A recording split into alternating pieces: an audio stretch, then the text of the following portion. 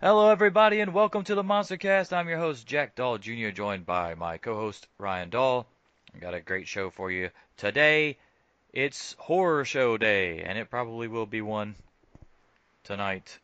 Uh, but first, the Horror Show has come back for NXT because their 22-week reign over AEW was going to have to wait till another time because I think in 2 or 3, 3 weeks this time.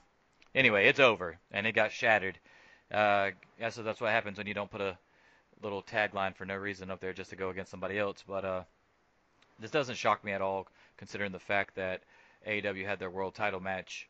Um, although they did an impromptu fucking Keith Lee versus Dijakovic 18 on NXT, and I don't know why they thought that was gonna do anything against NXT, but I mean against AEW. But we finally got the Moxley Cage match, of course, and AEW goes up 31 to 8 to 1 as they slaughter the numbers in both overall and the demo. AEW 788,000 overall, NXT 631,000. Brutal compared to recent weeks. Big drop off for NXT, while AEW also got an increase from last week. Random thoughts on Fight for the Fallen? Uh, it was a good show. I don't. um, we've talked a lot about the Moxley Cage stuff and how they could build out from that either way. Um, I I like the idea of the way that they ended it was okay. Like if you have to have Cage lose, I think that's the way. You put him in a situation where he literally couldn't get out of it, but he's not the one who decided to give up or in the match or whatever. You have it look like Taz is out there to protect his investment. Um, and like, it's not gonna hurt Brian Cage's stock as much because you can always just put it like, look, Brian Cage is a fucking monster. He's not a wrestler, so when he gets stuck in holds like that he's already too worn down to power out of, like sometimes he's just trapped. It makes him less boring than like a Braun Strowman when Braun Strowman was doing his I can beat 10 people at once stupid fucking run. Um, because it does show that it gives his matches more suspense in the sense that he's clearly beatable, but it doesn't stop him from being a goddamn wrecking machine or being able to beat anybody that he actually does come up against. Like you could put him in a match against Moxley again in a month, and there would still be questions about whether or not Moxley would win. And I think that's a good way to book him. Um, I I like the Darby Allin return. I think it's pretty clear that they're going to feed Allin to Cage to build up Cage's stock again, which is fine. Because Darby can get a couple wins in on that in like if they're doing like a long program, he can get a couple like sneak wins, roll up, whatever. But Brian Cage by the end of it just fucking squashes him, and not like a literal squash match, but you know what I mean. But like, Like an Archer match, like yeah, an like Archer Janela type deal. you can give you can give Darby the hope spots. You can even have them have multiple matches over the course of a few months where Darby maybe even picks up a win here and there. But by the end of this program, it should be Cage clearly on top and having fucking destroyed him. And I, then they both move on. I wouldn't even mind if it was like not even so much Archer Janela, but old school if people remember. How about a Bam Bam Bigelow Spike Dudley type deal, where Mm. Spike is fucking him up and has a chance, and you give him a legitimate chance, like in a no holds barred match or a hardcore match or whatever you want to call it. But then eventually Cage shuts his ass down after the, like you said, the hope spots, and then just basically destroys him with like 3 or 4 moves in a row and just fucking basically murders him. I mean, we already know Darby's down for fucking anything, so short of death. So it could be interesting and could definitely build Cage back up in no time. But yeah, Mm. so they kind of backed themselves into a corner. So really, that was really the only way out was the towel thing. Because even if you make him pass out, it makes him look weak. Yeah. Because it's not like a, because Cage, like Cage and Lesnar and people like that, I get it when it's the baby face and they're fighting the good fight and they pass out and they never gave up. But you don't do that with a monster heel. Right. Doesn't make sense with a monster heel. So He yeah, just has to be too too stubborn and strong for his own good. Yeah, so you protected Um, so you protected Cage in the process, kept the belt on Moxley, brought in Darby Allin to continue the feud with Cage from their fucking casino ladder match. I think it worked on all levels, honestly, especially where they go with it because we saw that Cage is now having second thoughts and going to think about whether he wants to let Taz go or if he wants to keep him as his manager. We know he's going to keep him, but I think that is a nice little twist. You have Cage, who's this big fucking muscular meathead, but he's also smart enough to realize that, hey, I need to think about what the fuck just happened to see if it's better for my career or not. So it's not just, oh, big dumb heel or big dumb face mm, type deal and gives it another layer. But then again, that's what we always talk about. It's one of the slight criticisms to AEW by only having a 1-2 hour show, which is fine with me because it's easily digestible. But if you're not paying attention to their Twitters and their BTE and all that other stuff, then you could get lost in the story, which is clearly there. yeah. Yeah. And that's the thing too, though. Like, there's no other form of entertainment I can think of where, because even if you think about like comic books and stuff, you don't. The universes aren't necessarily entwined in the same way when it comes through in a different medium. So you don't have to pay attention to the movies to understand the comics or anything like that. But Hell, even with in the pro comic, even wrestling, in the comics, when you have like a big crossover event or whatever, like okay, so like when Batman has like a 6-part event, but it also bleeds over into like a Catwoman comic book or a Robin comic book. Even if even if you don't read those outside and just read that main story, you're still not really missing right, main parts like you would be in wrestling because uh, it'll have like in a comic book we'll have the asterisk and at the bottom it says read whatever to understand that reference. But you're just right. understanding a reference. You're not understanding the entire story. You're not missing a part of the entire story or a layer of the story. You're just missing a reference to the story. That So was it's not really a that, crossover. that was really most noticeable with the Elite breakdown with Hangman and Omega and all that stuff. Yeah. Well, most of that They played it out was on BTE. it was such a good like layered story that was told over a good amount of time. But if you were just watching Dynamite, it was kind of hard Kind of make to it kind of understand a lot make of the if you were motivations. It just just made them like look like they were squabbling. yeah, even so like if you're watching BTE and AEW, then you understand that Page is the face. But if you're Hmm. not, and you're just watching AEW Hangman's a Dynamite, dick. Hangman's a dick. Yeah, it makes Hangman look like the heel. And I think most AEW fans understood that Page was the face because he was getting cheered out the fucking like blowing the roof off with his pops when it came out. So most AEW fans watch it, but like yeah, like you said, the Twitter casuals that aren't going out of their way to watch that kind of stuff, obviously they're not going to understand what's going on in these stories from all aspects. It's kind of like me with New Japan. Like you understand Mm.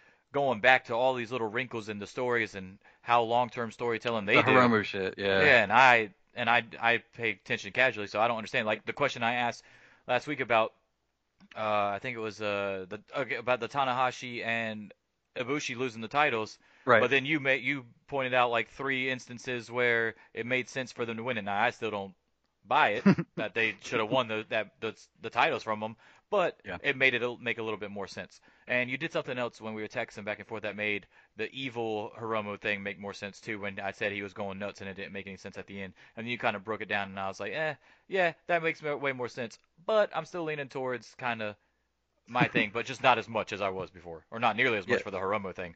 Um, but yeah, so There's a yeah, lot of contextual nuance in New Japan because of their it's really based on their system. And like Gato is constantly doing the thing that we want WWE to do, which is making continuity a straight like a singular unbroken line.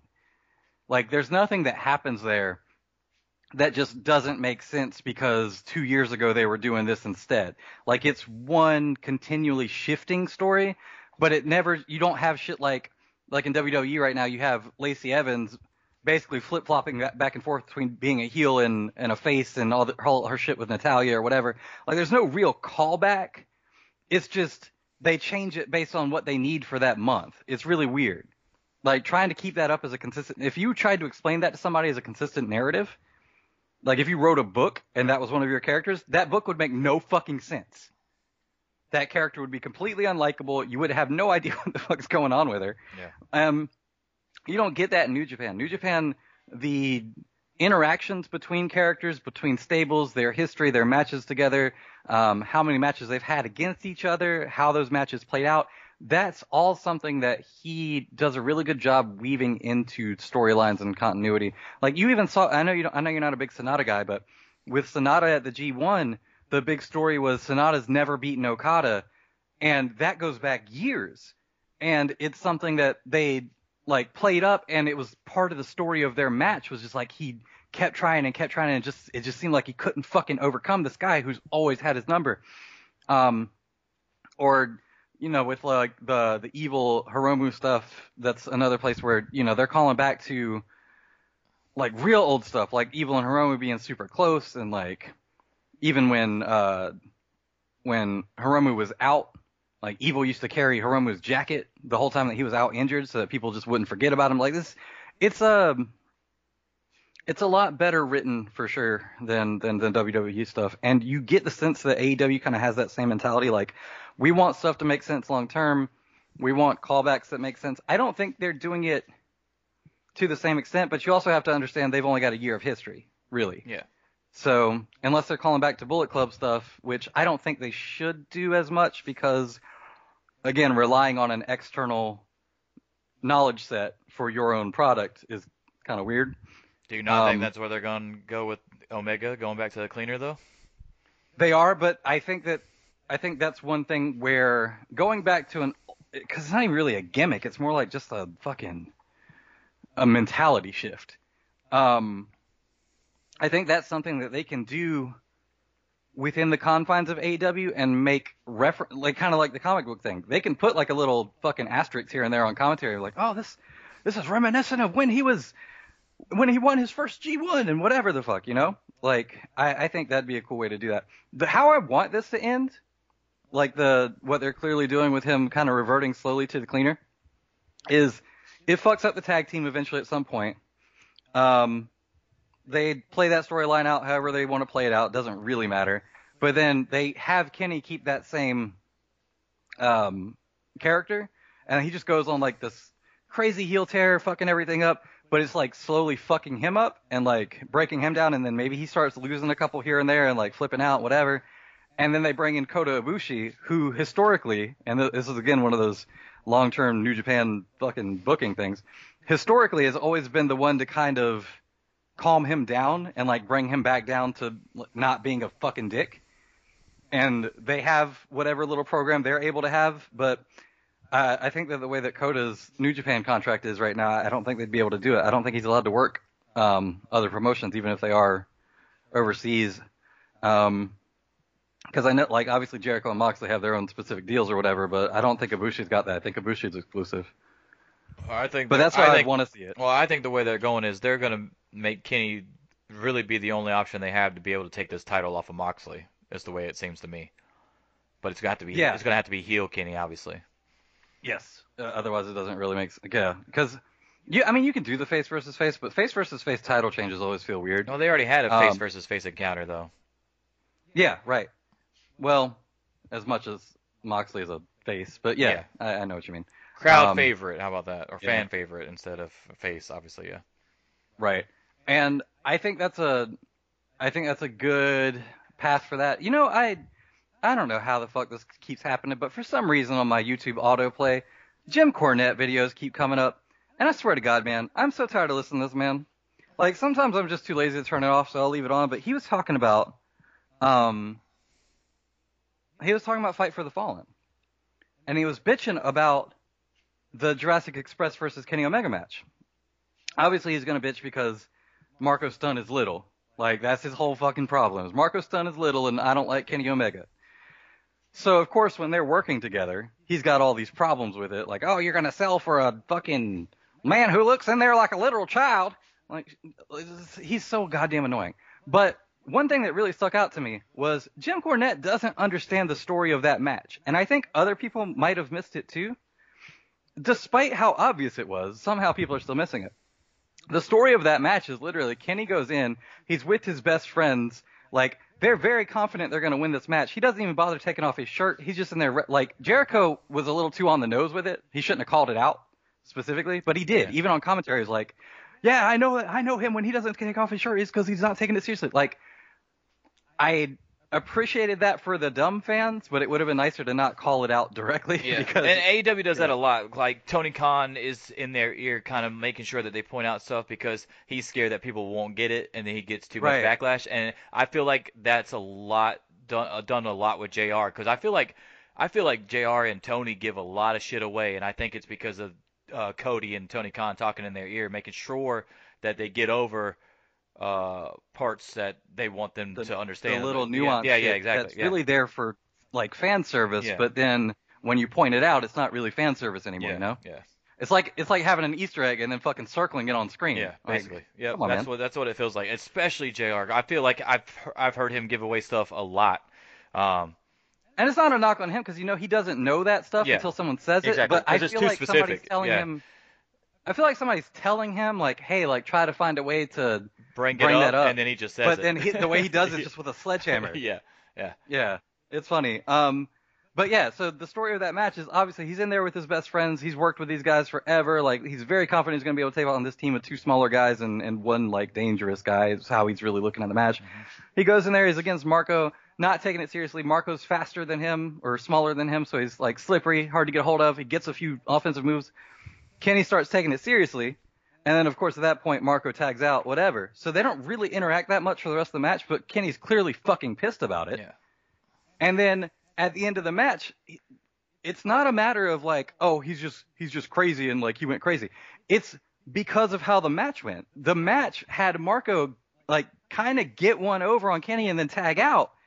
And Kenny never really got his revenge on him through the whole rest of the fucking match. So he was pissed about it at the end of the match, and that's why he flipped. yeah. Like, Well, he's also flipped because he was yelling at one of the Bucks. I can't remember which one that he tried to kill you when he did the Canadian Destroyer. Because when they're calming him down in the corner, he's like, he tried to kill you, he tried to kill you. Like he was trying to justify his actions of fighting Marco at the end of the match. Because of course he's not going to be like, he got away. I'm not going to fucking beat. I don't want you to know that I beat the shit out of him because he got away from me. I want you to think that I was helping you in some way. right. Yeah, exactly. So he doesn't. So lose it's his very points. much a this is my ego thing, but I'm not gonna say it's my ego thing. Yeah. And I thought that was so fucking. It's such a good way to turn him because if you look at his BTE interviews, and like you look like not the recent ones, but you remember the one where he was talking about Dominic Dickhead and all that other stuff sitting up. Yeah.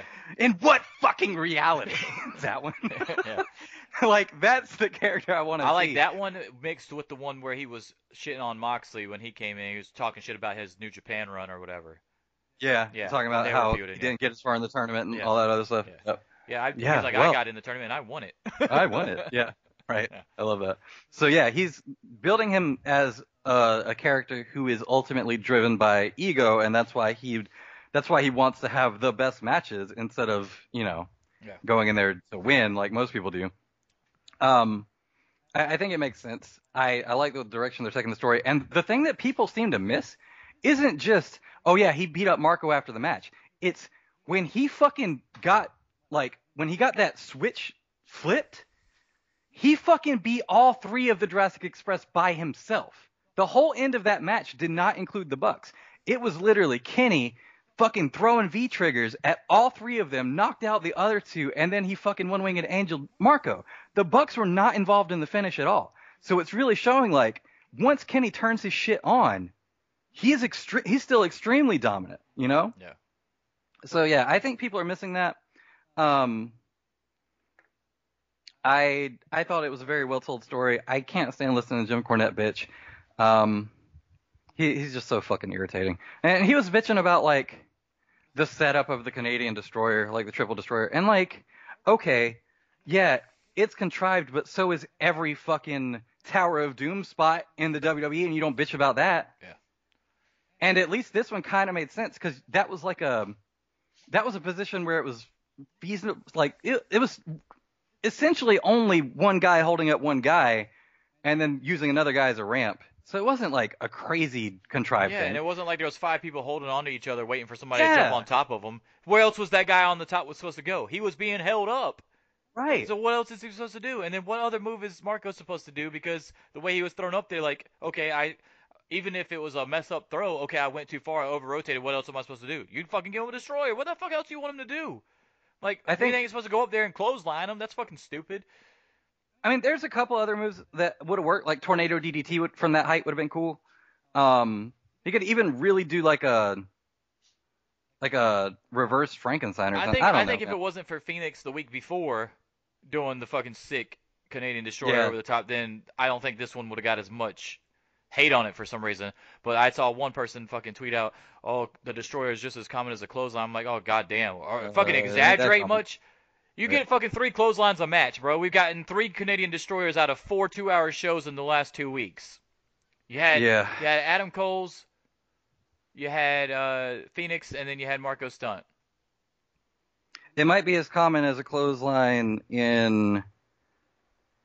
um, in AEW because they have better moves to do than fucking clotheslines. But it's not as common as a clothesline in wrestling in general. If you count the Rainmaker as a clothesline, that's 8 clotheslines for every Okada match. What are you talking about? Somebody told me the difference once, between the lariat and the clothesline. And it's like the clothesline, it's not even a clothesline. So most of the time when people are talking about clotheslines, they're really referring to a lariat because a clothesline is the guy running into your stationary arm while you're standing still. That's a clothesline. And then the lariat is the one where you're moving forward. That's supposed to be the difference. So really, they're not even fucking clotheslines, what this dude's talking about, but whatever. You don't see a lot of clotheslines anymore.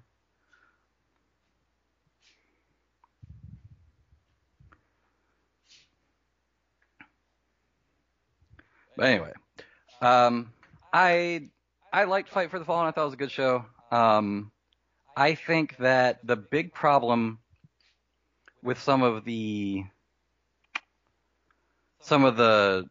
direction that they're going though is that like they're building to stuff that could be pay-per-view stuff, but they've got another like month and a half before their real pay-per-view. When's the next one?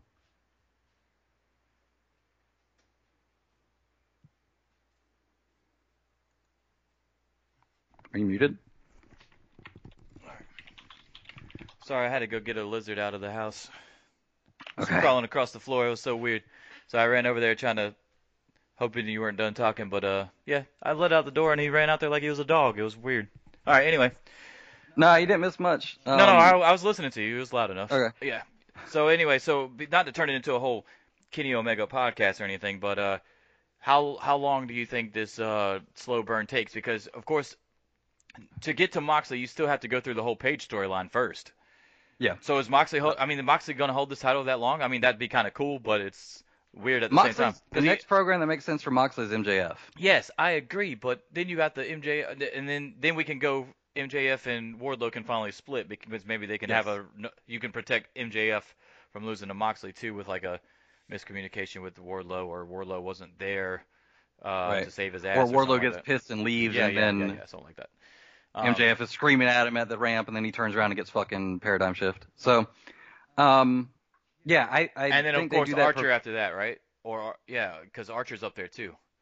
Yeah, Archer. You could do an Archer program because Archer's obviously going to want some revenge for. I don't know if they're going to make a reference to it, but Archer is who Moxley beat for the U.S. title in New Japan, which he still currently has, which for some reason people forget.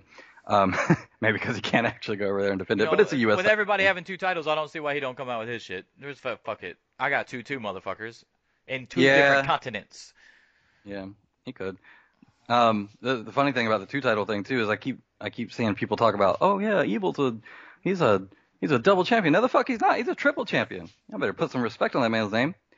I hope he comes out there with that the trios tag that he's got. Yeah, he should hold it hostage until New Japan strips it, basically. Yeah. He's like, I'm not wrestling with them. Well, he could still do the whole thing where even though they stripped him, he could still say that he's 3-time champion because he never lost it. Kind of like Axel never got eliminated from the Royal Rumble title. It's like, fuck it, bitch. You can try to take it away, but I'm still 3-time champ. Yeah, they might also. What I was saying is that there's okay. The storyline that I think would make the most sense in normal contexts would be he gets forced to have the match and defend it, but then during the match, obviously, he's not getting along with Bushi and Sonata anymore, so why the fuck would he actually try in the match? He's not going to when they go to tag him in, he just moves his hand, whatever. Like, and they end up losing the match because it's essentially 3-on-2. But the problem with that from the New Japan booking point of view is that they take titles way more seriously, and booking Evil in a way where he cares more about being a dick than he does about being a champion isn't something they typically do except with Gaijin. It's not really a way that they tend to book Japanese people. I don't know what it is. Like, I don't know why it is. It's just how it is. So more likely he just like relinquishes it because he doesn't want to work with them, or he just like, or maybe they have like Harold, the New Japan president, come out and be like, because of your actions, you can't be trusted with this team and blah blah blah, and for everybody's safety, we're just gonna strip, like some shit like that, where he's not really giving it up, you know? Yeah, they could just replace him with Hiromu or Naito as well to be the third person, Freebird Right. type So deal. they just take the belt from Him him and give it fucking to somebody else in else. Lij. Yeah, or you could just remember everybody out there. Uh, Technically he hasn't had any quarrels with fucking Sonata or Bushi yet since he turned. Not yet. No. Well, I don't think Bushi would be thrilled with Dick Togo coming out dressed as him. Yeah, same. But But I'm just saying, I'm just throwing it out there. Like, don't be shocked if like what happens if they do a thing where you think it's all gonna go to shit, but they end up winning and retaining the fucking titles, and then Lij really is gone soon, and they turn on fucking Naito. I don't think. See, I don't think they do that. Lij is I don't too. know. I feel like it's time for a new stable and a new name and shit for New Japan. Yeah. The problem right now is that without, a third of their workers being able to get over, they're having to do some weird stuff. Like, Evil is essentially the de facto leader of Bullet Club right now. Correct. Well, he would have to be. He's got both titles. Whoever has both But titles he is gonna be the literally fucking just leader. got there, Yeah. which is weird. So, like, even when Kenny defected, like, he was still an underling for a while. Jay White, when he came over, there was no real leadership structure because it had kind of been voided, but essentially everybody was kind of looking at Tama Tonga and Fale as the leaders Do we think at that? that Do we time. think there's a chance that Jay White goes back to was he in Chaos? Yeah, but he was only in Chaos. He even said from the start, like, I'm only in Chaos to get closer to Okada. So, like, he wasn't very slick about it. Yeah. Like, he was straight up the whole time. And also, if they're going to keep him paired with Gato doesn't leave Bullet Club. Yeah, I don't know what they're going to do with Jay White. They might have him come back and do some kind of, like, internal power struggle angle with Evil if Evil still got the belts. Who knows? Yeah, the thing that we thought he was gonna do with Kenta. Yeah, Yeah. maybe. Yeah, speaking of Kenta, what the hell is he up to? Anyway. Yeah, how they play all that out will be interesting, and how they end up divvying up these belts when they do eventually get divided is also going to be interesting. But I think what they probably do is they have a tournament for the IC title. Whoever wins the tournament gets a chance, but just at that title, and they probably do it that way. All right. That makes some sense to me. NXT. Did you watch it? Yes, I did actually. I watched it the day after, and I'll be honest with you, when I was watching it, I wasn't watching it, not in the same way that I was, not in the same way that I was Fight for the Fallen. But yeah, I saw it. I don't know why they're doing look, I like the Dijakovic. Well, they already did it. They're not doing it again. They did it already. Yeah. But I don't understand why. One, why I was supposed to think that he had any legitimate shot of beating Keith Lee the fucking week after he won the titles, right? Number Right. two, it's the same concept as the Evil thing, even though Evil did win them. I didn't think Evil was going to win them. No one did. But you're not pulling that fucking shocker on free TV, you know what I'm saying? So, Right. Dijakovic fucking has no shot. The only time I would have thought he did have a shot is if it was only for the North American title. Right. If it was only for the NXT title or for both titles, there's no way he's winning that fucking title. But if it was only the North American Championship on the line, if Keith Lee said, I'll give you one more shot at the North American Championship, because I know you think you had me beat or whatever, then I would have been like, okay, Dominic's probably winning this, or at least has a legit chance, enough of a chance for me to be interested more than I was, because we already know how I feel about the matches. I like the matches, but I'm tired of fucking seeing the match. Yeah. This was no different. And it was a It's shorter not match. it's not surprising, I guess. Do we But really need to have him even have a match? Literally, was that match only put in there to try to steal ratings from AEW? Because that's what well, I feel like it was. what was going on during the same segment? I Because don't it wasn't remember. even the main Yeah, it event, wasn't the main event. No, it definitely was which not is the main event. fucking amazing to me. You've got a double champion with your two highest belts in the entire like in the entire brand, No. and you put them on like what, third to last? Yes, but in their defense, the other match actually had a fucking story to it, and it was for a title as well. You're talking about Shirai? Yeah.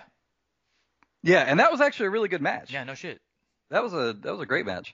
Um, but I mean, It I was get better that. than Keith Lee and Dijakovic. Well, why are you putting the fucking Thatcher versus whoever the Oh, fuck that that guy was just a buffer match. You know, people do that all the time. You're not putting that shit. Well, I mean, I don't understand why when you don't have a crowd, but Mm. usually that's a buffer match to calm the crowd back down, basically. Right. But there's no We have, crowd, yeah.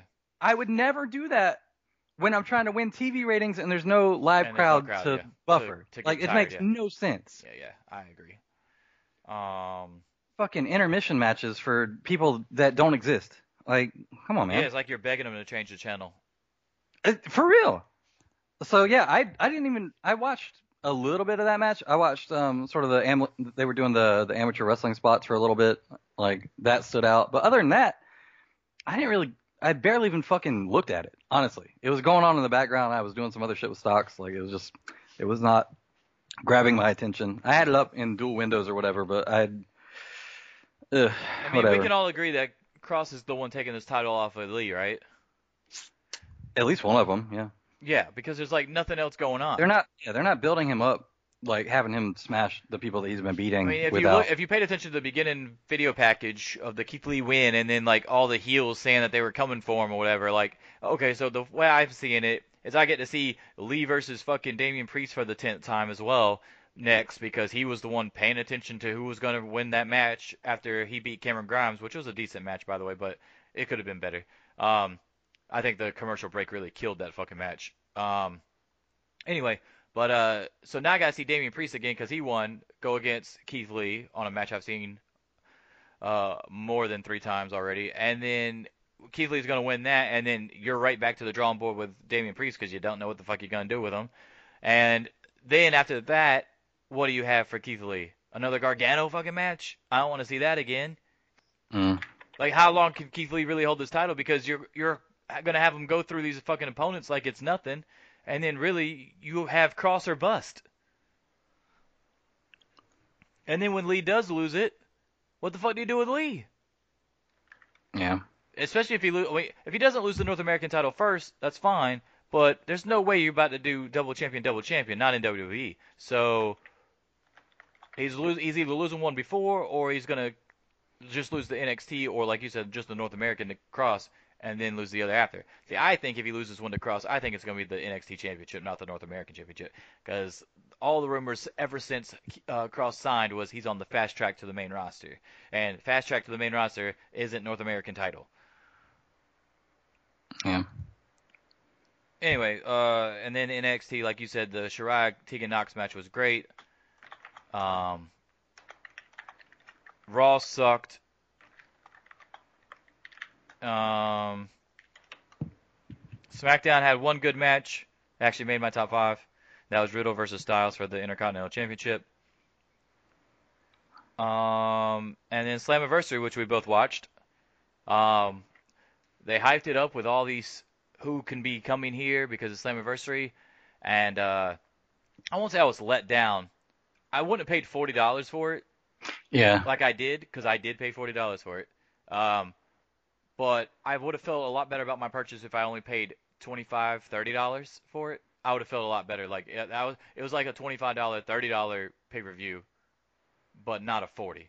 And I mean, I'm glad that I could help them, I guess. I mean, I don't want them to go away or anything. And with NWA possibly not coming back, we don't know yet. I've been hearing multiple things from both sides. Corgan's saying no, but other people are saying that he's been thinking about it ever since Logano stepped down from the Speaking Out movement. But if NWA indeed is gone, and honestly, if I had to pick one way or the other, I would say that it's closer to being gone than coming back because Ricky Starks went to AEW, and there's rumors about Thunder Rosa coming in to challenge Sheeta on AEW because Sheeta issued an open challenge on AEW for her title, kind of Cody style. But anyway, Slammiversary didn't really. I wouldn't say it disappointed overall with the signings. The Motor City Machine Guns was fucking amazing. My Yeah, favorite. That was my favorite moment of the night. Um, I like Heath Slater coming out. I didn't like him getting interrupted to, I don't know, whatever. Heath was, yeah, I liked it. I mean, I liked that I saw Heath. That was cool. I don't, for all the people that always bitch about AEW calling back to WWE stuff and, oh, just make your own identity. Impact sure the fuck does it a lot too, don't they?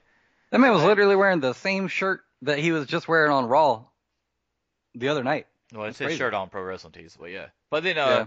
but then you have the fact that the guy mentioned his loss to Drew McIntyre And the backstage stuff with Rhino, where they were really only a tag team in in WWE. WWE SmackDown, yeah. And then, Yeah.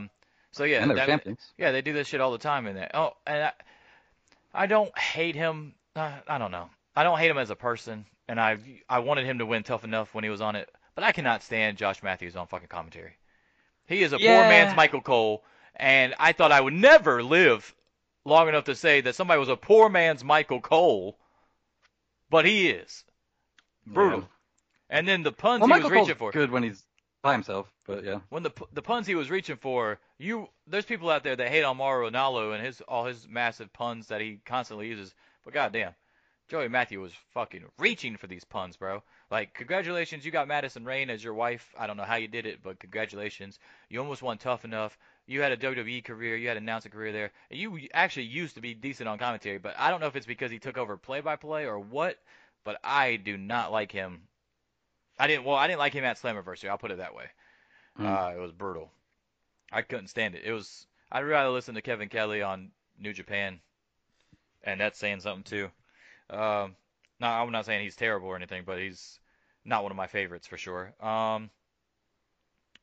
Slammiversary. So I was very shocked that Jordan Grace lost the title so fast to Deonna Purrazzo.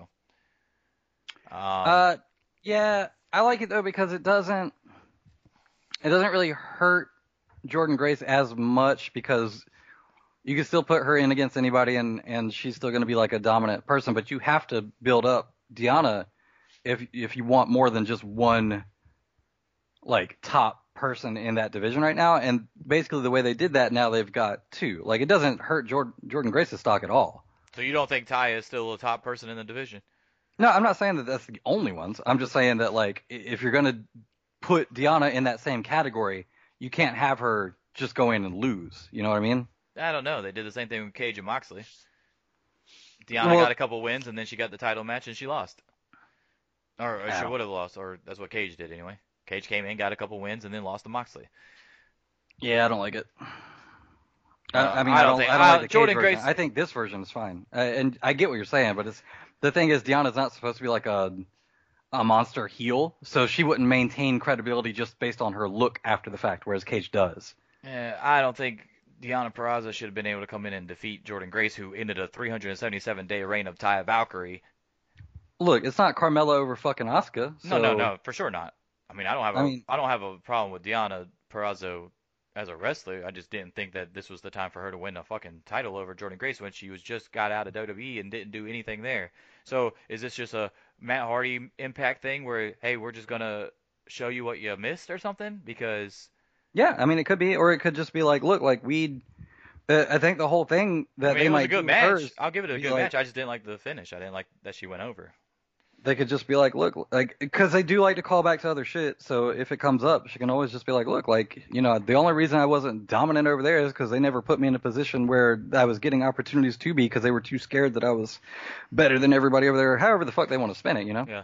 They don't have to spend that much time on it. So I don't think just recently coming over from WWE where she wasn't doing great really hurts her as much.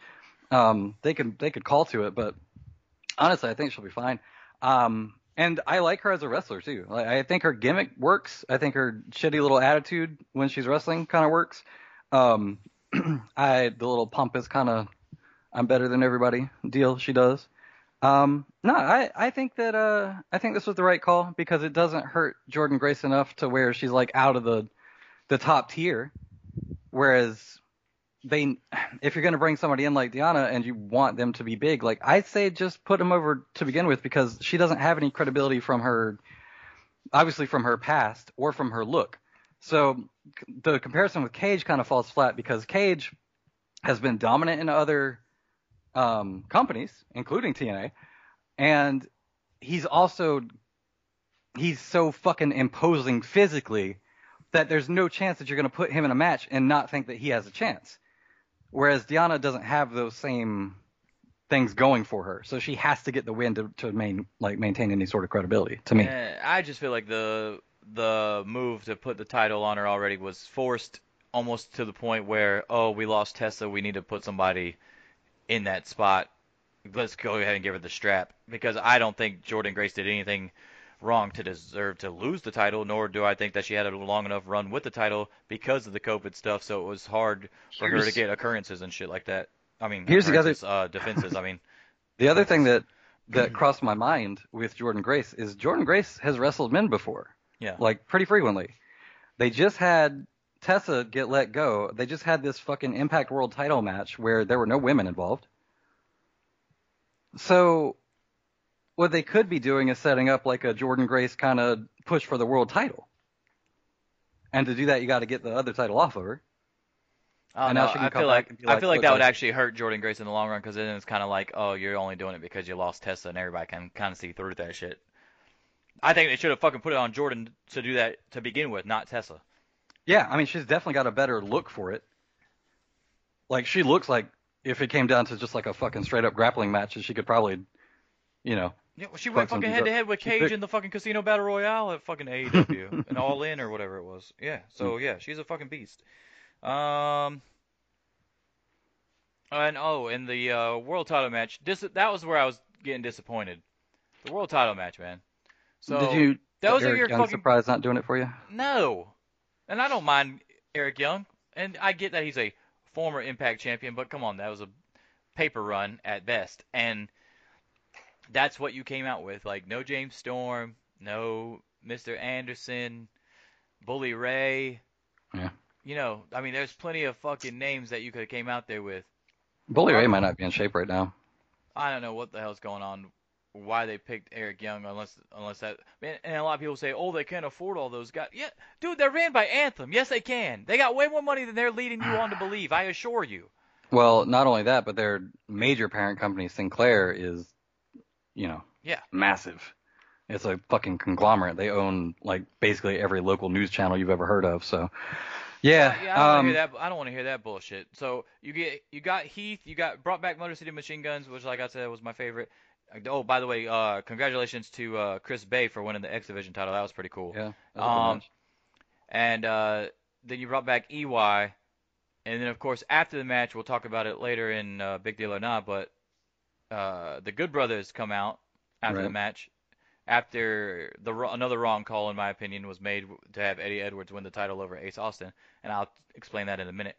And then you have the quick EC3 vignette at the end to go off, which is mind-boggling that you didn't have him show up, but whatever. I don't understand that, unless he just couldn't get over there. I mean, yeah, I feel like the play there was to put him in the title match instead of Eric Young, and then but Eric Young is Canadian, so that makes sense that he would have been in Canada, and EC3 wouldn't have been, and maybe he can't get over there. We can't get over there. I mean, you can for work, but you know what's weird about this, and it doesn't make any sense. But the way that the U.S.-Canada border restriction works right now, you cannot drive into Canada and you cannot fly into Canada from the U.S. without an exception reason, which is a very limited list. From Canada to the U.S., though, you can't drive through for any reason that's not on the very limited exception list. But you can fly from Canada into the U.S. with no restrictions whatsoever on reason, except for like the normal ones. So you can still come over on fucking tourist visas and all that, as long as you're flying into the country from Canada. I don't know why. Doesn't make any fucking sense to me. But that is the case. I have confirmed that with multiple different like resources, and actually emailed CBP, all kinds of other stuff, because y'all know Chelsea lives in Toronto. Well, maybe y'all don't know that, but now you do. So We've already been having to deal with all that shit. So yeah, it's crazy because if they had had the show in the U.S., then all the Canadian people could have come down. But having it in Canada means that it's much harder for people in the U.S. to get over without like valid work visas and stuff like that. So But yeah, so I'm going to explain to you why I think it was the wrong call to not put the title on Ace Austin instead of Eddie Edwards. One, Eddie Edwards is boring. mm, Eddie Edwards is not a good talker. You could tell that from the video vignette that was pre-shot. He can't talk. I like his work with the Wolves, but that obviously you're hidden a lot of stuff when you're in a tag team. You don't have to talk as much and stuff like that. right. He's already been a former Impact champion. Ace Austin, who they are promoting as the next AJ Styles, who's only 22 years old and doing crazy shit, has a good gimmick, was in a position where well, not everybody, but a huge influx of fans are coming to watch this fucking show because of how you built up the fact that, hey, who are we getting to come over, right? So you already have people like me and you who don't usually watch Impact or go out of our way to watch their pay-per-views for sure. And we're not the only ones. There was a shit ton of people that don't usually watch Impact watching last night to Mm, see who they would get. You have all those extra eyes, and you failed to capitalize on the fact that you could have made a new star, a young new star that people could have watched, and you could have let him do some crazy shit in that match because there were so many people that he could have gone against and win the title, even though he's a heel. And people would have been like, "Damn, who's this guy? I need to watch this show more." Did anyone feel that when they watch Eddie Edwards, who looks like a fucking knockoff Austin Tommy Dreamer fucking test tube baby? I'm watching that. Like, if I go in there, I've never fucking seen Impact, but I'm really interested to see where all these who they would get from the April releases from WWE because they've been hyping it up. They've been showing everybody's pictures. They've been putting it in their own fucking videos of these people that they didn't even fucking sign. They had yeah. Rusev in their videos, fucking Bully Ray in their videos, all these people. So I tune in to see who you get. You have a young guy that you can fucking build a company around in the main event, and you gave it to Eddie Edwards, and I'm supposed to be there. I'm supposed to believe when I see Eddie Edwards win that I need to tune in on their Yeah. next show. No, come on, man, no. Yeah, I don't like it either. Hopefully they're doing it to, I don't know, build him up so somebody else can beat That was him. just a Like, I really don't good know. way. That was just a really good way to get new fans, and you completely blew it. Like if Asa also would have won that, I would have been a lot more interested to watch the next show. Especially if you would have let him do what we all know he's capable of doing in the ring in that match. I mean, he did good in the match, but he's also capable of doing a lot more stuff. You don't hype him up as possibly the next coming of AJ Styles, and it's a loose comparison. It's not like TNA is pushing that, right? It's kind of like how a lot of people think Angel Garza is on the path of like possibly he could get to an Eddie Guerrero. That's the Yeah. same thing, but no one's saying that he is AJ Styles or that he will be AJ Styles, but you can see that in him in his young career, just like you did in AJ Styles when he was young. So they have that same kind of parallel thing going right now. That's not saying that they're always going to be like that. But when you're touting that and then you don't come through when all those eyes are watching it or you don't give him the platform to look like that young AJ Styles, that's a big fail in my opinion. Yeah. They could definitely be doing more with that. I don't, I almost feel like they gave Eddie Edwards the fucking championship win just so they could bring out Gallows and Anderson. yeah, I feel like that too. But it's, Here, we're going to give you the title tonight so we can debut this tag team. Really? That's how yeah, you win the it's Impact weird World title? because unless they're pushing fucking Carl as a singles wrestler again, I don't get, I don't know. I don't It's think they're whatever. pushing him as single wrestler because the motherfuckers do the Magic Killer. The only thing I'm interested in on Impact is the North gets to fight Motor City Machine Guns for the titles. And I really want Motor City Machine Guns to win, so I'll probably be tuning in to that. We're going to take our break of the show. When we get back, WWE Extreme Rules Horror Show Predictions. There's 7 matches, and then Stiff Shots will be quick. Big Deal or Not will be quick. And I even have a dumb tweet of the week and top 5 matches of the week. We'll try to get through it quick because these random thoughts are starting to get pretty long. But that's a good thing too, though. I always get nervous that we're gonna forget something because that used Oh. to happen all the time. I used to be like, damn, I should have said that. I forgot all about that. But anyway, yeah. Right after this break, WWE Extreme Rules, the horror show predictions, and God, I really hope it's not a horror show, but I think it is gonna be. I think they called that one. Hello, everybody, and welcome back to the Monster Cast. It is time for WWE Extreme Rules, the horror show predictions. Um, let's just go right through it and see what happens. Here we go. Yeah, New Day versus Cesaro and Nakamura for the SmackDown Tag Team titles in a tables match. the tables match gives them the out, Yeah, I agree. um, where they can win without making anybody look too bad.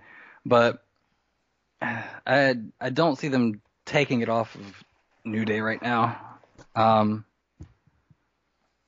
The only way I could see that happening is like Kofi goes to go fucking splash somebody through a table and they move or something. I don't know.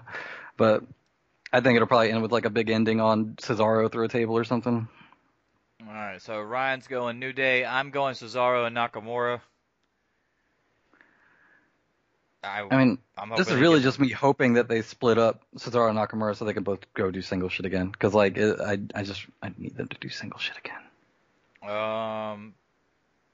Next up for the U.S. title, Apollo Crews versus MVP. I've got Apollo Crews. Yeah, I can't see them giving MVP the title. He wrestles, but he's not. Yeah. Yeah, I'm gonna say Cruz here. I don't understand the point of this match. Like, I get it, but I don't. Well, the point of it is MVP's trying to show him that he controls Apollo Crews' U.S. title run. Like he can take it away anytime, and that he should be aligned with MVP because he can help him keep the U.S. title. So Yeah, yeah, it's a weird way to do it. Yeah, I agree.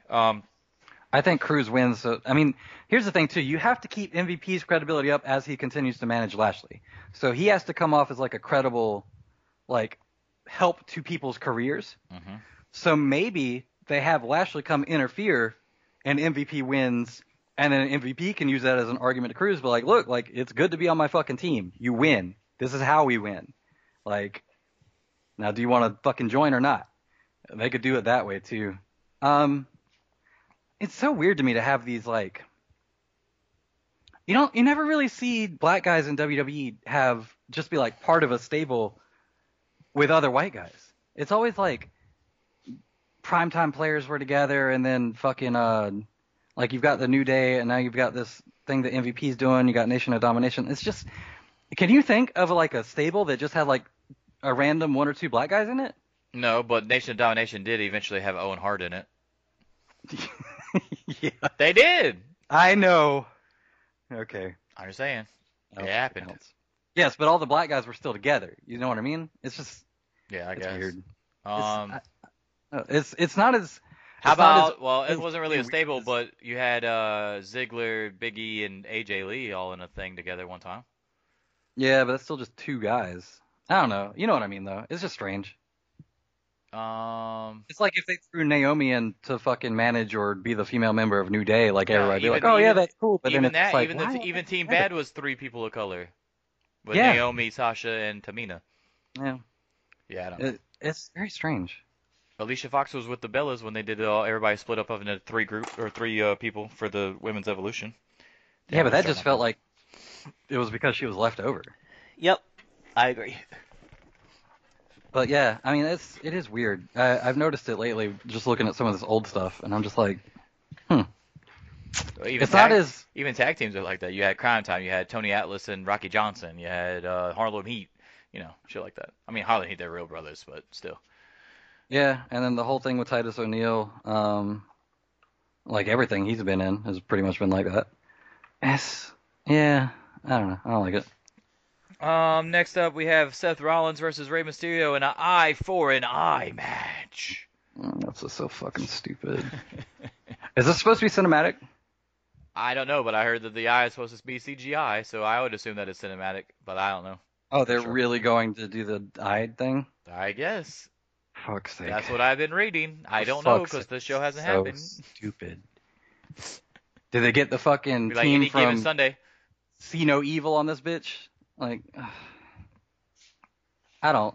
Somebody's not Even gonna be able to see any evil after this match is over. I don't want to even make a prediction on this stupid shit. This is so dumb. And for this to come, like, 4 or 5 months after Vince McMahon was just bitching about AEW in a conference, like in an earnings call, talking about, oh, well, they're just all blood and guts. Blood and guts, too violent. Like, what? Yeah. Bro, this is so. Not only is this. Okay. A, this is wrestling. This is not fucking UFC with like UFC 2 rules. I'm going Seth Rollins, just so you know. I think that it's easier to go with Seth Rollins because it's way more convenient to put a patch over part of a mask than it is to wear an eye patch 24/7, as we saw with Moxley's eye thing. Not in WWE though, because they did that with Rey Mysterio's mask this last time, and for some reason, these motherfuckers had the lights behind the camera in his mask, and his patch of his eye that was supposed to be so severely hurt, you can clearly see it working behind it because of the light shining through it, and it's like a mesh patch instead of a fucking real patch. Well, that'd be a mesh patch so we can see. It was fucking hilarious, dude. I'm like, you gotta be fucking kidding me. Like, we're supposed to act like we don't see his eye fucking blinking and working and moving around perfectly fine in the back. It was so dumb. But yeah, I agree because I mean, if you do it with Seth Rollins, he has to wear a patch the rest of his life in WWE, and he's like Snake Plissken. So I don't know what the fuck's gonna happen with Well, that. they could always have like a very short surgery skit, and then he comes back with wearing one contact in his eye. And so he's just always got a different colored eye, And Kevin Owens can hit him with a bedpan over his head since he's the fucking new Austin for some reason. apparently. Yeah, I think Seth Rollins with an eye patch looks cool. Yeah, I same. think it's, Snake Plissken. I think it's, I think yeah, I think it's badass. not, yeah, I think it's not practical in any way. I think that, I think his heel gimmick and the way he laughs as a heel and shit goes perfect with an eye patch. yeah, I know, Like and an this 80s, straight out of an 80s movie. fucking fur neck coat too. Yeah, he looks cool as shit with an eye patch, but Walked out of Metal Gear Solid. I think that just for practical logistic reasons, like it doesn't make any sense to have him wear an eye patch forever. So it's got to be. How many people are going to try to follow him around to catch him with the eye patch not on? Yeah. Yeah, that's probably why they picked Ray too. They're like, man, we know there's only like 3 pictures of you on the internet where you're not wearing fucking masks that aren't from your WCW no mask run. So you're pretty good at keeping shit on lockdown in public. How do you feel about not seeing out of one eye for a while? Like, what the fuck, man? Yeah, ridiculous. The funniest thing will be the first time that he leaves and goes to another promotion, and then he's just got both eyes again. Yeah. I think he'd be like, oh, I can finally see again. That'll be his Shows first line up- in his fucking new promo, yeah. Shows up in fucking CMLL or AAA. It's totally fine. Got that Mexican surgery. It's way cheaper than the United States. Well, Seth Rollins is the Messiah. Maybe he can just heal himself, like put his hand over his eye. Oh, that'd be a good storyline. And then he's convinced that he's got real powers. The other thing they could do, like I was saying, they could have Seth Rollins lose, but then have like a whole fucking like medical team storyline where he wears the patch for a little while, and then after it gets fixed or whatever, he takes it off, but like he's always wearing a colored contact, and he just does that. It depends on how hardcore they want to go with the eye for an eye, the CGI thing. Is the eye coming all the way out, or is it going to be like a Vader thing, or what? Because if it's like a Vader thing, then clearly that can be fixed. But I don't know which one is worse. I don't want to think about it just dangling. See, I have a thing about eyes, man. Eye shit in general is like the one thing. I can look at fucking. Well, that's gonna sound weird, but like, hunting and stuff, you get used to like just cutting stuff up and like seeing guts and disemboweling and cleaning and field dressing and whatever, like cutting meat off bones, like all that stuff. So none of that stuff bothers me. Like I can see like an arm get cut through or whatever, and it's not that like it looks painful, obviously. And I'm like, fuck, I'm glad that's not me. But it doesn't make me queasy. But anything to do with the eyes, man, it just freaks me. It makes me nauseous like instantly. So I don't know how the fuck I feel about even watching this, to be honest. even But if it's we'll CGI, like the Any Given Sunday part, you didn't like that part when his eye was on the field. They put it in the baggie, put it in a Ziploc. I don't think I ever watched it. You never seen Any Given Sunday with Jamie Foxx? Hmm. Football movie? LL Cool J? Okay, anyway, moving on. Bayley versus Nikki Cross, SmackDown Women's title. I'm going Bayley here. Yeah, because they still have to do the Sasha story, and it's got to involve the belt. So yeah, that makes sense. Also, I don't think they see Nikki Cross as a singles champion. Same. Next up, we've got Asuka versus Sasha Banks. I'm going Asuka with Sasha Banks losing because Bailey fucked up. Yep, makes sense to me. They got to build that story out somehow, and I think with the timing right now, I think they're expecting to be able to run stuff again in a few months. I don't know if that's true, but that does give them time to build this Sasha Bailey thing in time to have that match at a pay-per-view in like 2 months if they start it now. So Probably the easiest one on the list. Drew McIntyre versus Dolph Ziggler for the WWE title. I've got Drew McIntyre. yeah, I don't see any scenario where they don't do that. Um, is the first time that Drew McIntyre comes out as champion when they have crowds again, man. I hope he gets the pop he should have gotten on WrestleMania night because that sucks, man. You work that fucking hard to come all the way back. Do your run in the indies, like really fucking try at it. Build your way back up to the top through some stupid ass gimmicks and stables when they first bring you back. Like the whole shit with Shane McMahon was just so bad, and people don't remember how bad it was. But Drew McIntyre was essentially jobbing some nights. Um, like he was the fall guy in that trio, which made no sense. But yeah, and then to work that hard and come back that far and change your look so much and fucking change your mic work so much and Well, I think he was the fall guy because he really didn't fit in that group. Like, so that was like they fucked him up when he was the chosen one because they didn't do anything with him when they should have. And yeah. then when they threw him in there as a last ditch effort, he didn't really click uh, like it was supposed to, like it was meant for. I mean, Mahal didn't either. I mean, he got let go too, so I guess it didn't work out for him either. But I think that's why he was the fall guy and not Slater because it was Slater's gimmick. So of course he looked like he belonged and it worked with him, but it didn't work with the other two. Okay, so did you pick Rey Mysterio over Rollins, or did you pick Rollins? I picked Rollins. Okay, I wrote down Rey Mysterio. I don't know why. I think it's because we were talking about him. All right, let me Yeah. change that right quick. Okay, and then finally, I've got Braun Strowman over Swamp Bray Wyatt in a swamp fight for the Universal title, which will include probably a snake and a crocodile or alligator or some shit. God damn, dude. They're killing me with this shit. Cinematic match. But Horror show. the thing about, what'd be funny is if they make some kind of callback to the bugs on the projector that they did with the Randy Orton thing. But I think God, that was so stupid. I think I think Bray Wyatt loses just because he's still not his final form. They're doing that DBZ shit. Yep. Which is fine. Like it makes sense for his Well, character. not it's not fine when you go back to it, and I mean, then you go to the Fiend, and then guess what? You booked yourself into a corner again. Yeah, they really have to get out of this somehow in a way that makes sense. I don't like Braun as champion. They pulled the trigger on this way too late. He's not hot right now. He's gonna win, but I don't want him to, man. If the thing is, if they have Swamp Bray Wyatt win and he's the champion, and then Bray Wyatt can just be Bray Wyatt when he comes out, like not kill the Fiend, but kind of put him in the same position as the Demon for Balor. Like you don't think of the Demon as the default Finn Balor. But right now, because of how they've been doing the Fiend storyline, you do think of the Fiend as like the default Bray Wyatt. Because it's the only one that can win. Right. So yeah. And that's how they've been booking it too. Like if he comes out as a lesser version, he's not winning. Yeah. Yeah, and you can't do that. So hopefully they find some way to back out of it, but I don't think tonight's going to be the night. I'm pretty sure they give this to Braun, as fucking boring and stupid as that is. So yeah, those are our WWE horror show for Extreme Rules predictions. We only got one different one, and that's the tag team match between the New Day and Cesaro Nakamura. Which our past few WWE predictions only have had one difference, by the way. So that's weird. Yeah, I Um, mean, they do tend to write stuff very by the book. and the WWE Extreme Rules horror show predictions was brought to you by Stiff Shots. Almost said brought to you by Sleeves.com. Anyway, not Stiff Shots. It was brought to you by Sleeves.com.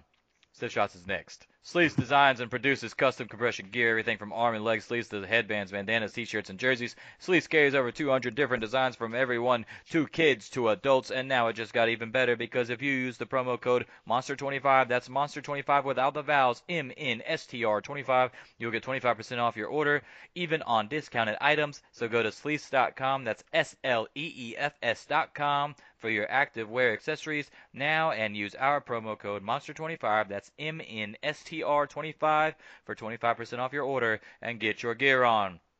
But since we are going to stiff shots anyway, we might as well go ahead and get that out. ACH is coming back to wrestling. Hopefully he has his mind right and can get back on track because we all know he had the fucking mental health meltdown during the whole t-shirt escapade. And the t-shirt thing, I actually understood where he was coming from, but then it was like, I don't know what the fuck happened to him. He had an Antonio Brown moment, but hopefully he's good to go. And the other stiff shot is that the Jeff Hardy versus Sheamus bar fight has been moved from Extreme Rules Horror Show to next week's SmackDown instead.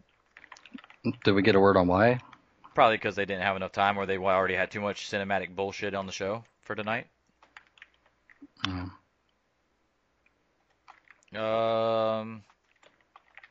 Let's do my one big deal or nah. It is obviously official. Doc Gallows and Carl Anderson are Impact Wrestling bound, along with a lot of others. During their Talking Shop podcast, Gallows and Anderson announced that with their 90-day no-compete clauses finished on WWE, that they had announced that they were signing with Impact and then showed up last night on the pay-per-view.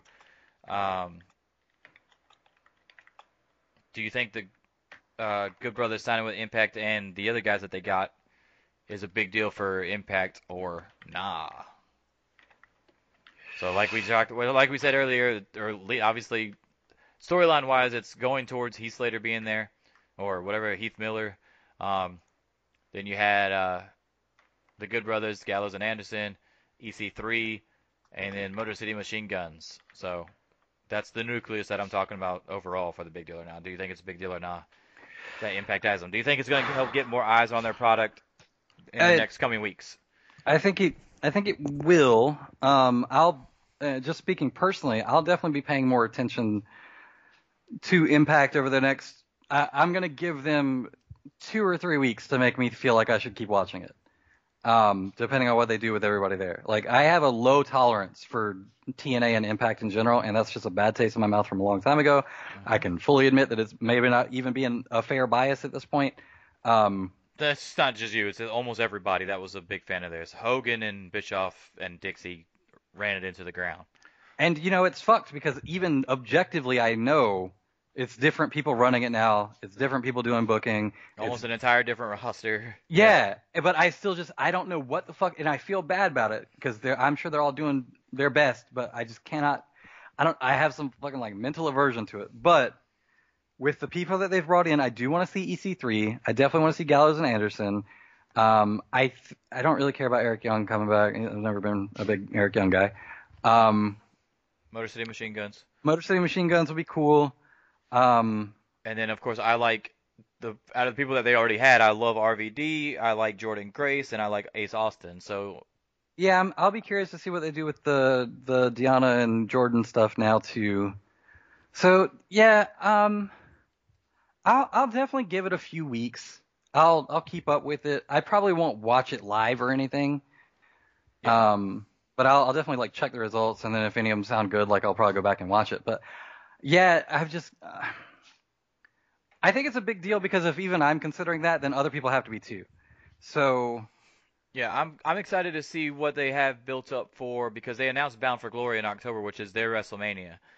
And it always takes place in October, and they announced the date and stuff on SLAMMIVERSARY, kind of like AEW does when they announce their next pay-per-view. Yeah. So yeah, I'm excited too, because with that being your next pay-per-view, and it's the big one, I'm very curious to see how you're going to maintain people's attention and make people want to pay for that after we just paid for Slammiversary. So I'm excited for it, and I'm hoping they do good. But we'll see. I mean, like we already went over kind of with the Canadian rules or something, but man, them not having any fans when now WWE and AEW do, that's gonna be a hard sell for the 3 weeks too. Yeah. Um, okay, let's get into the dumb tweet of the week, and it's from Jimmy Corderas, Oh, former thank fuck. SmackDown. I already replied to this one. Yes, so did I. I replied before you actually. Oh, Actually, I quote tweeted it actually. You wanna hear my quote tweet? yeah, sure. Because I went back to find his tweet so I could copy and paste it so I could read it correctly, and it was funny because your tweet was the first one under it because I follow you obviously. So I And thought that because was it pretty has the funny. most likes. Does it? It's got a few. I don't It know don't if have the most because it it's got a probably not the 68 most. and a 72 up there. But anyway, Got but 21. Wait. so he said, so the so-called alleged best wrestler, quote unquote, in the company is begging off from a 5'2", 130-pound kid. Good grief. He's obviously talking about Kenny Omega and Marco Stunt. And I quote tweeted it 3 days ago and said, "How many Rey Mysterio matches did you ref?" See, that's funny. That's the same thing. I also brought up Rey Mysterio on mine. Um, so I didn't quote tweet. That's probably why I didn't see yours, is because you quote tweeted instead of replying. But I said I had 3 bullet points as reply. I said Rey Mysterio is 5'2". Second bullet point: entire arc of the match is Omega not taking Stunt seriously, getting taken by surprise, then finishing the match by demolishing all 3 of Jurassic Express by himself, and then resurfacing major heel tendencies. So the whole thing about him begging off the 5'2" guy doesn't make any sense for both of those reasons. And then number 3, the bullet point I put was Hebner beat up all of DX. Which is entirely true. If you go watch some of the Earl Hebner stuff, like the interactions that he used to have with DX, he would fucking shove them down, and Triple H would like beg him off, and like they would act like Hebner was able to take on every fucking member of DX when DX was like playing super cowardly heel or whatever, and Hebner would have enough of their shit. He would just literally shove them over. Do you think it makes sense for Marco Stunt to not have a little bit of like size and quickness advantage to get around some of Omega's shit and get a couple moves in on him, but not Hebner? Like, Hebner is an older man, not in shape, and fucking shoving down Triple H, who's like 6 foot something and 280 pounds. No, Yeah. not that much, but it never. And when he does the bump for Hebner, it always looked fake as shit because he's getting shoved over by a guy who literally couldn't move him. So the other thing is too, you have to wonder, okay, did Rey Mysterio ever go against fucking Big Show? I'm pretty sure he has. Did Big Show sell any moves from Rey? I'm sure he did.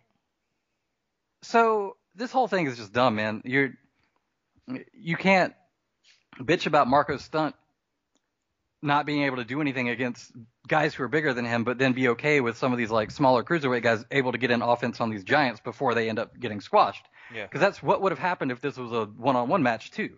And we didn't both mention Rey Mysterio because it's a knock on Rey Mysterio, because we don't have a problem with the Rey Mysterio spots, just like we don't have a problem with the Marco Stunt spots. Like, Right. I didn't have a problem with the fucking Zach Gowen, who had one goddamn leg, spots beating Big Show. Yeah. We don't have a problem Or with that. having a competitive match against John Cena for a while, like Yeah. before Cena ended up beating him. But like, he got in offense and he had one fucking leg and was not a big guy either. Yeah. If it makes sense, then it makes sense. Years ago when our little sister was on the trampoline, we're fighting or whatever, dude, if she wanted to get out of something, she can get out of it. There's ways to get taken by surprise and fucking somebody get out of something. You know how many fucking YouTube videos there are of the small guy beating up the big bully? Yeah. Like, just because this dude is super small compared to Kenny Omega doesn't mean it's not realistic that a small guy can beat up a big guy. I'm so sick of Well, you hearing got that dumb shit. Roger Huerta knocking out a fucking 300-pound football player outside of a bar one night. Like, the thing about, like, and again, you know, Marco Stunt's not a goddamn 135 UFC fighter or 155 or whatever the fuck Huerta fought at. I don't even remember. But like, it's not unrealistic for a smaller, faster guy to be able to drop kick you. Like, it's So not you don't like have to he wasn't suspend fucking disbelief. power bombing him. Yeah, that's what I'm saying. Well, you got people like Cornette and Corderas out there basically saying that I literally cannot fathom that this is happening. What? Well, I don't know why not. The funny thing is too, they're so concerned about like, oh well, you know, if this was a real fight, then he wouldn't even have a chance. Okay, that might be true, But if all of wrestling was a real fight, most of this shit would be over in 15 seconds. So how is that your yeah. gauge? Well, no, seems like to me that it's just salty tears from Corderas, who is bigger than Marco Stunt, but it only ended up being a fucking SmackDown referee, while Marco Stunt is way smaller than him and fucking fighting Kenny Omega and getting paid shit ton of money to do it on AEW TV. That's what it sounds like to me. It just sounds like sour grapes, salty tears, all that kind of shit. Seems like charisma matters, and Marco has some, and you do not. Yeah. And luxurious hair, which you do not have either. Yes. And he does. That's... All right, so Ray's top 5 matches of the week. I've got 6. Did you do one? Did not. All right. I've got 6, one honorable mention, obviously. Anyway, Ray's top 5 matches of the week is brought to you by Ray's Energy Drinks, 300 milligrams of caffeine. You can take it as a pre-workout or whenever you need an extra boost throughout the day. 0 sugar. You can buy it from GNC, Crunch Fitness, and Planet Fitness. But if you go to repsports.com or Google Ray's Energy and click on the link, you can use our promo code MONSTER and get 15% off your order. And you can also select auto shipping and get an additional 10% off your order. So go to... I was about to say sleaze.com.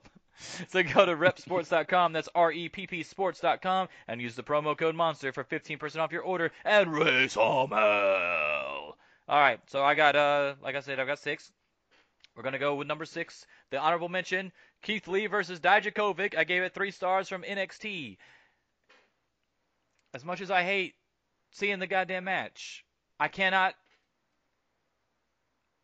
look over the fact that, 1, they work well together, 2, it was for both titles, and I always say that that matters, so I can't go against it now. And it was a solid match, and, the rest of the week, it wasn't like we had Great American Bash versus Fyter Fest or anything going on, or New Japan, too. So, I mean, if New Japan had a show, probably would have gotten knocked out, or if I would have watched the New Japan show if they had a show, then it probably wouldn't have made it. But, I mean, technically it didn't make it anyway, but it's on the list because it happened on fucking Wednesday. Alright, so to the actual top 5, and this is the match that bumped it out. Jordynne Grace versus Deonna Purrazzo from Slammiversary. I gave it 3 and a 4 star. Besides the finish that I didn't like, it was still a really good match. It was for the Knockouts title. It was on pay-per-view. I mean, it was really good. Deonna Purrazzo put on some pounds to get it looking thick. And Jordynne Grace lost pounds. It was weird. Yeah, I mean, I don't mind that either, though. Yeah, I don't care either. I don't care. I'm just saying. I think it makes them look more physically imposing or whatever. I don't care about that. I think it made Deonna Purrazzo look like she had a better shot at winning. Because if Deonna Purrazzo was, just Carmella bikini pics and then walking out, yeah, exactly. Like I'm supposed to take you seriously against Jordynne Grace. Fuck no. Right. Yeah, I like that too. The other thing about that too is like with the way that they mix their men's and women's division, it just makes sense to have bigger women there. As long as they don't end up fucking like, and this is gonna sound mean and whatever, I don't give a shit. But as long as they don't end up looking like fucking Nia Jax, where it's clearly inhibiting their movement, and then they got to wrestle a certain style. Like, let them fucking get as big as they want and still be realistically athletic and be able to pull off their moveset. I don't give a shit. That's how gladiators used to do it, boy.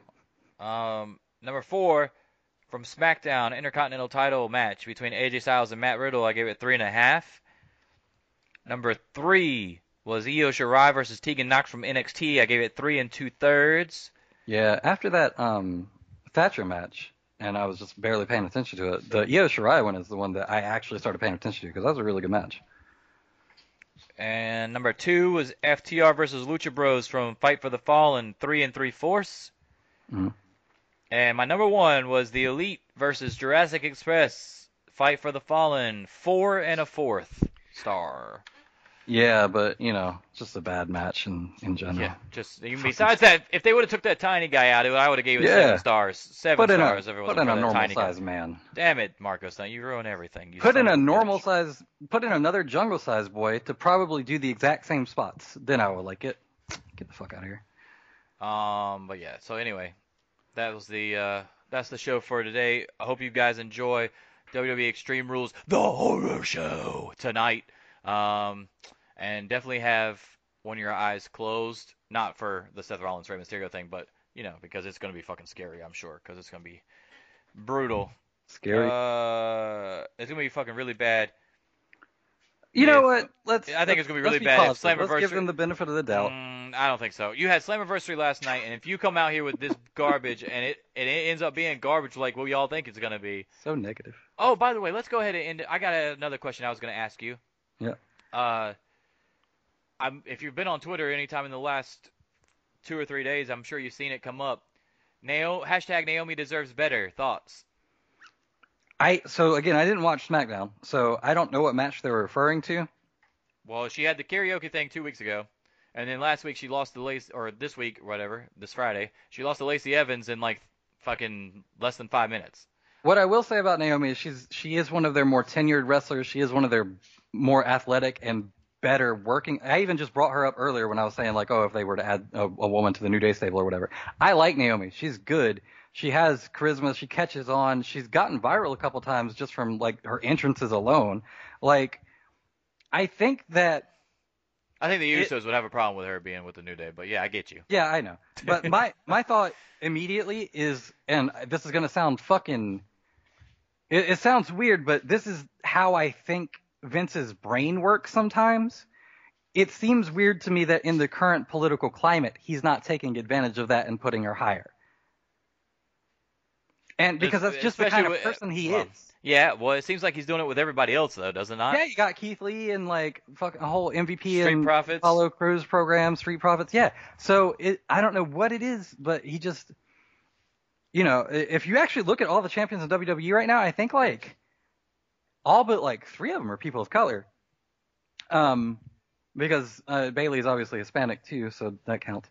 But it's very strange to me that you have somebody that talented, you have a political climate that is really conducive to pushing someone of color.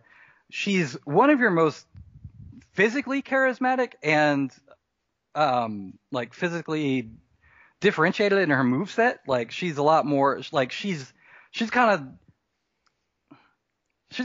reminds me of like Jordan Grace in a way. Like she's clearly strong.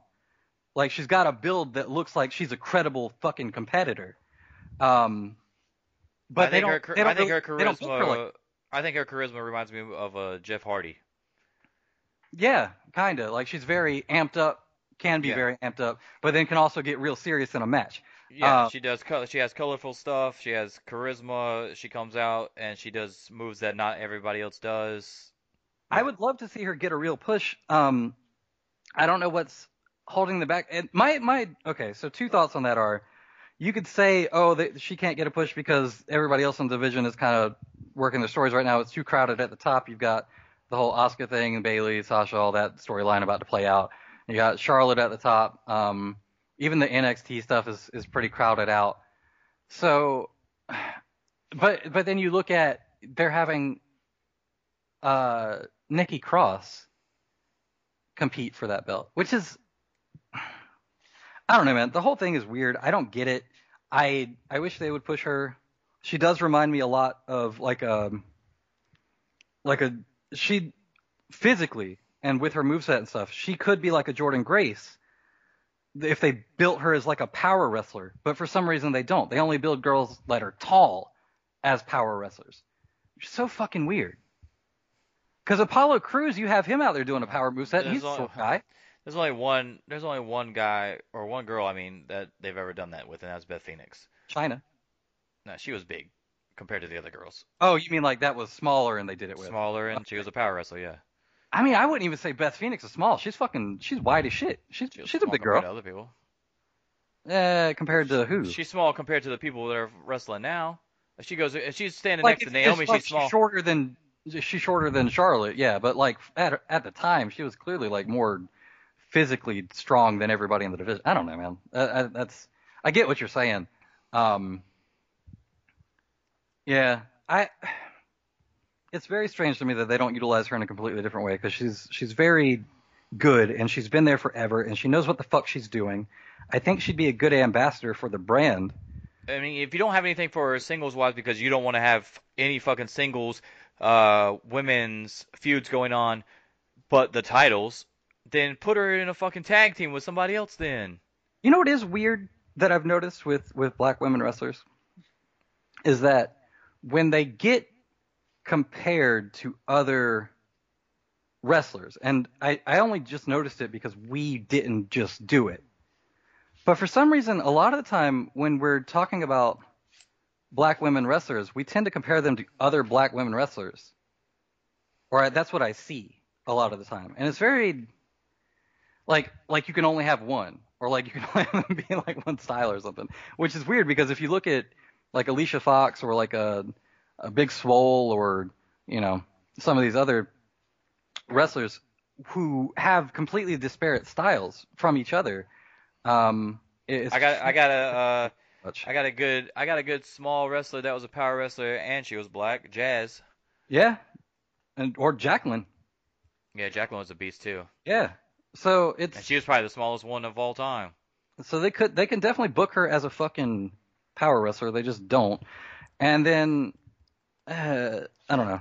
It's weird to me, man. I get that she's very athletic gymnast wise too, and does a lot of the we call it flippy shit, but it's not really flippy shit with her. It's just like very say like acrobatic. Yeah, it's acrobatic. That's what I was gonna say too. It's acrobatic. It's not really flips and dives and shit. But I really just wish they would book her as a powerhouse, and then she would stand apart so easily. I think she would stand apart real good if they let her keep doing the acrobatic shit, but then like that turns into like a fucking German suplex or a fucking bridge or something like that. Bridgeplex. Yeah, just have Alicia Fox teach her how to do that fucking Northern Lights. Alicia Fox's Um, Northern Lights is, I swear to God, it's the best Northern Lights of any wrestler, male or female. I think she deserves better. We'll see what happens. I don't think it's gonna happen anytime soon unless people keep speaking up, obviously, because of the fact that she just lost in less than 5 minutes to fucking Lacey Evans, who they keep trying to push that has zero charisma. Yeah, Uh, I don't I'm a, get it. sometimes I'm a face Marine mom, and sometimes I'm just a heeled Southern fucking bitch. Like, Yeah, it doesn't make any sense. pick one, Yeah, go with pick it. one, go with it, and I I think the most mind-boggling thing out of Lacey Evans' pushes is the fact that Vince McMahon thought Charlie Haas was as entertaining as watching paint dry, but somehow he's into pushing Lacey Evans. Yeah, who knows? All right, so that's the show. Naomi, you deserve better, and Love you. I hope we all, yeah, love you, Naomi. And then I hope that we all get something better tonight Yeah. for this fucking pay-per-view. We'll see what happens. Oh, speaking of Naomi, I'm looking at, forgot, I got a Funko Pop of Naomi, Okay. and it glows in the dark. It's a limited chase edition. I got it. There's a regular version too. Yeah, I got it because it glue in the dark. I was like, oh yeah, that's badass. I was like, perfect person for it to glow in the dark with too. Is the word glue? Glowed? Well, it Glue? does glowed. It means it doesn't glow anymore, and it still definitely does. I don't think it's glue though. Maybe glows. Glows in the dark. It glows in the dark. Glue in the dark. Anyway, all right. Anyway, yeah. Anyway, Naomi, I got your Funko Pop. Oh yeah. Because it glue. Because it glues and glued. But yeah, so enjoy the show if y'all are watching it tonight. Most of you are paying for it already, so you might as well go ahead and watch it. Um, and we will see you next week. And stay tuned on YouTube because I should be getting my fourth pro wrestling crate sometime this week. So of course that unboxing will also be posted to our YouTube channel, which will also be reposted on Twitter, which you can follow us at Real Monster Cast. So yeah, have a great day, great week, and enjoy the show.